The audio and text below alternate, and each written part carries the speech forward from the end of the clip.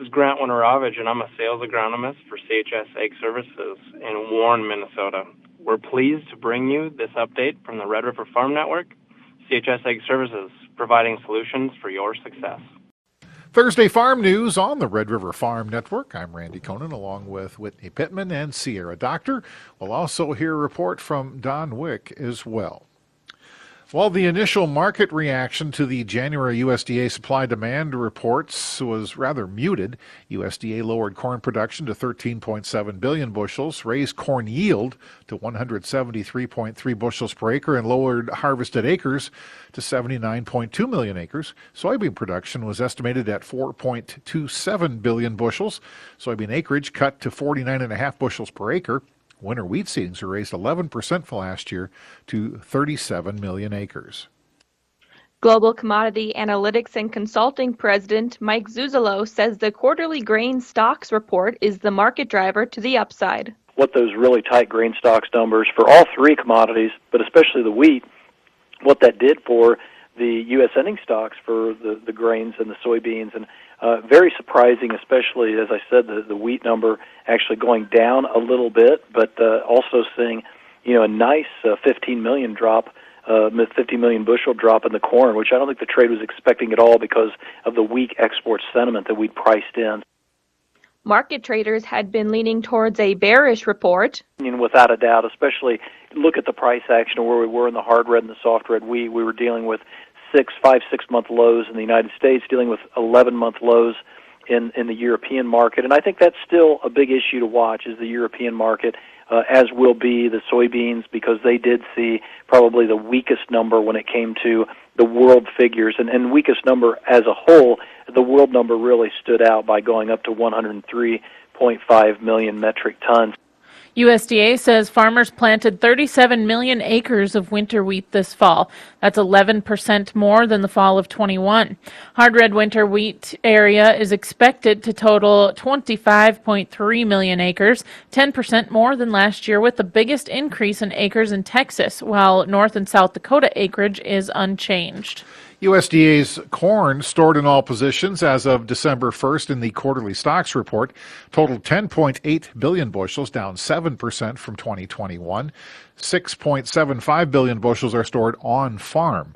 Soybeans stored in all positions as of December 1, totaling 3.02 billion bushels. That's down 4% from last year. USDA says soybeans stored on farm totaled 1.48 billion bushels. All wheat stored in all positions as of December 1st, totaling 1.28 billion bushels. That's down 7% from a year ago. USDA says wheat stored on farm totaled 362 million bushels.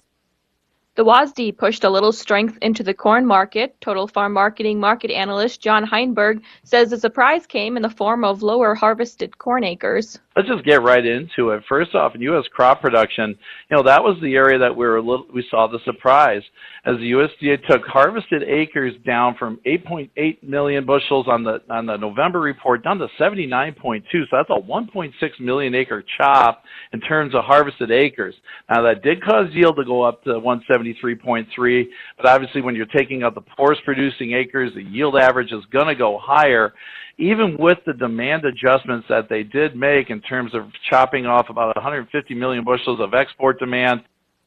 Heinberg says a short run-up of corn prices could prove to be profitable for farmers looking to sell. Now, the best thing about things is, too, we got some technical moves higher. This money might flow into this market, push this market a little bit higher here, providing producers some opportunities to get some sales in here over the next few weeks. We still have a big South American crop. We got that confirmed today by the USDA. That somewhere down the line, we're going to see this big soybean crop from Brazil come into play, and that maybe that anticipated corn crop later this summer, and that could weigh on prices. So, again, here's an opportunity, I think, for producers to take advantage of these market prices here, at least in the short term, as those supplies at this time frame are still going to look tighter until those South American crops come online. Since 2020, grain prices have been advancing on crop losses and demand growth. Farmers Business Network chief economist Kevin McNew says supply growth is slowing down in relation to demand. Really for the last decade or so, there's kind of been a slowing trend of agricultural supply growth. And that's important because as we look at the situation we're in today, where we have prices that are elevated, there's a lot of concern on farmers. Are prices going to go back to normal? And I think the short answer is no. That we see supply growth that has been largely trending higher for 60, 70 years is really starting to slow and kind of plateau. And at the same time, we have demand growth that's really positive. So I think, the markets are going to continue to kind of be supported here, even though they haven't really moved sharply one way or the other in the last 6 months. McNew says today's WASDE report underpinned the supply chain challenges. The market kind of got a little complacent. On the corn side, we lost a lot of harvested acres because of all the problems in the plains. So this latest figure, the final figures from USDA, showed big downgrades on harvested acres because of what was going on in the southern plains. So, Kansas lost 700,000 harvested acres. Texas, Colorado, all these areas that were prone to drought, all that really got factored in today. And so where the market had been looking for a big increase in stocks because of sluggish exports, they actually got stocks that were just a hair lower, which is very bullish, and that's the market's reaction right now. The Minnesota Crop Improvement Association is meeting in Fergus Falls. Red River Farm Network, Farm Network's Don Wick is there. The Minnesota Crop Improvement Association presented its honorary Premier Seed Grower Award to Dave Grafstrom of Roseau, part of the University of Minnesota team at the Magnuson Research Farm, and the head of the MDA Plant Protection Division, Denise Theed. The Premier Seed Grower Award is going to Dean Johnson and Kurt Acri from Carlstead, Kurt Flagel of Benson, and Lon Baldus of Grand Meadow. This is the 120th annual meeting for the Minnesota Crop Improvement Association. From Fergus Falls, I'm Don Wick on the Red River Farm Network. Go to Red River Farm Network, rfn.com. You can sign up for our weekly Red River Farm Network e-newsletter. FarmNet News will hit your email box every Monday. Reporting agriculture's business, you're listening to the Red River Farm Network. Thursday Farm News on the Red River Farm Network. North Dakota Farm Service Agency Executive Director Marcy Svenningson says the sign-up for Phase 2 of the Emergency Relief Program opens before the end of January. ERP, we've announced when the sign-up is actually going to begin. It's going to be January 23rd, 2023 through June 2nd in order to come in and look at to see if you're eligible for the Emergency Relief Program Phase 2 and actually the new Pandemic Assistance Relief Program, which is PARP. Svenningson says ERP Phase 2 aims to compensate farmers for shallow losses.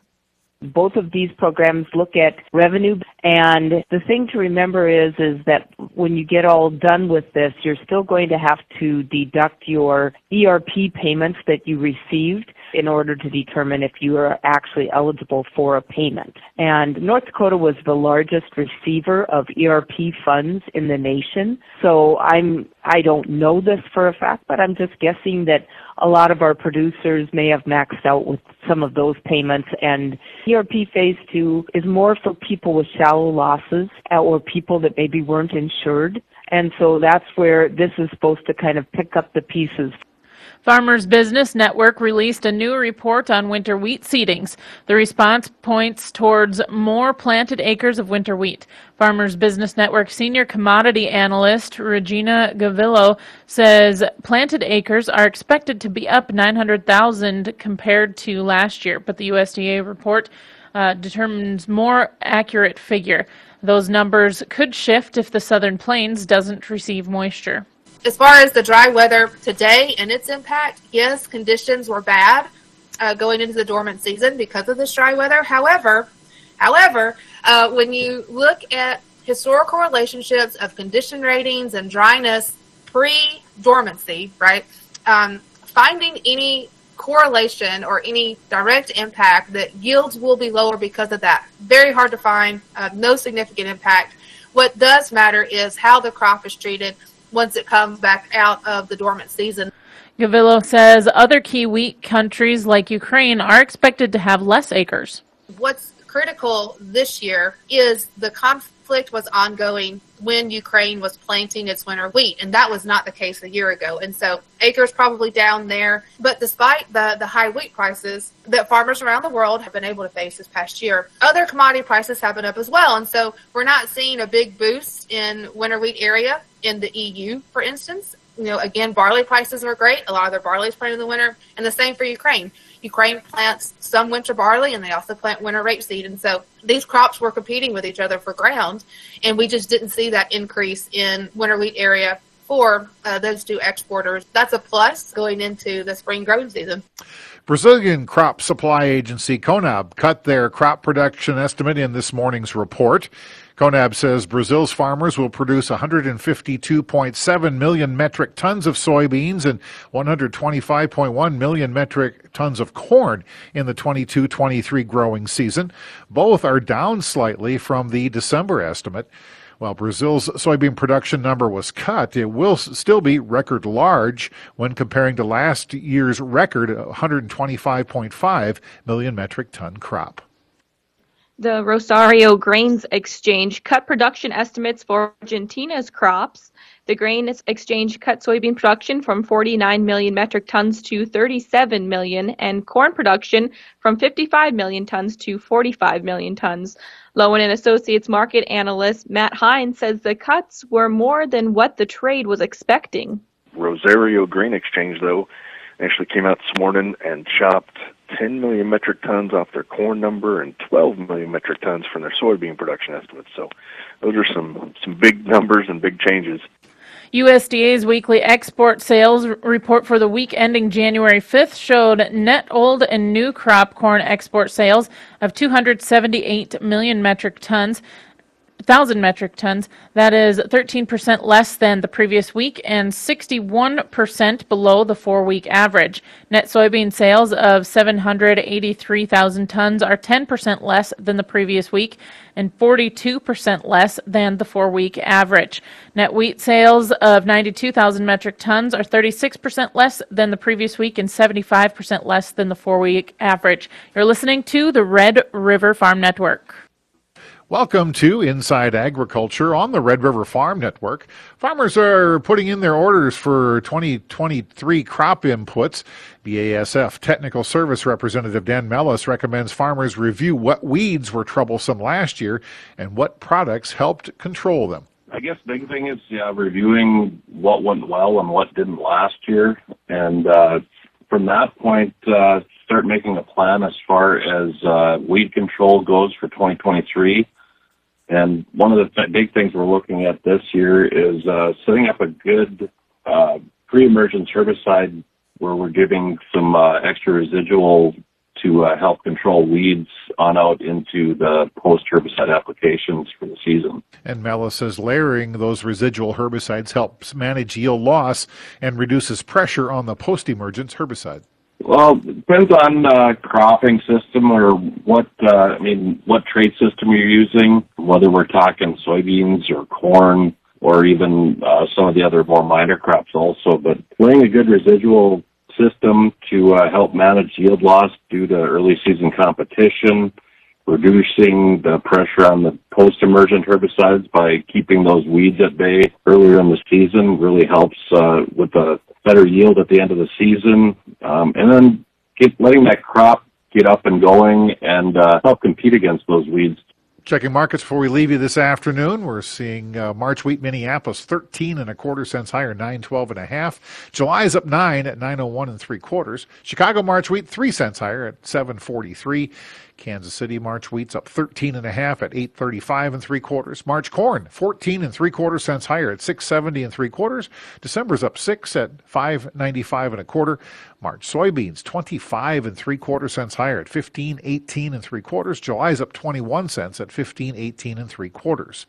March canola $11.70 a metric ton higher, $843.50 Canadian. February live cattle down 47 cents, 157.27. April's down 52. January feeder cattle are down 85 cents at 182.27. March down $1.22, and February lean hogs are down 60 cents. This is the Red River Farm Network.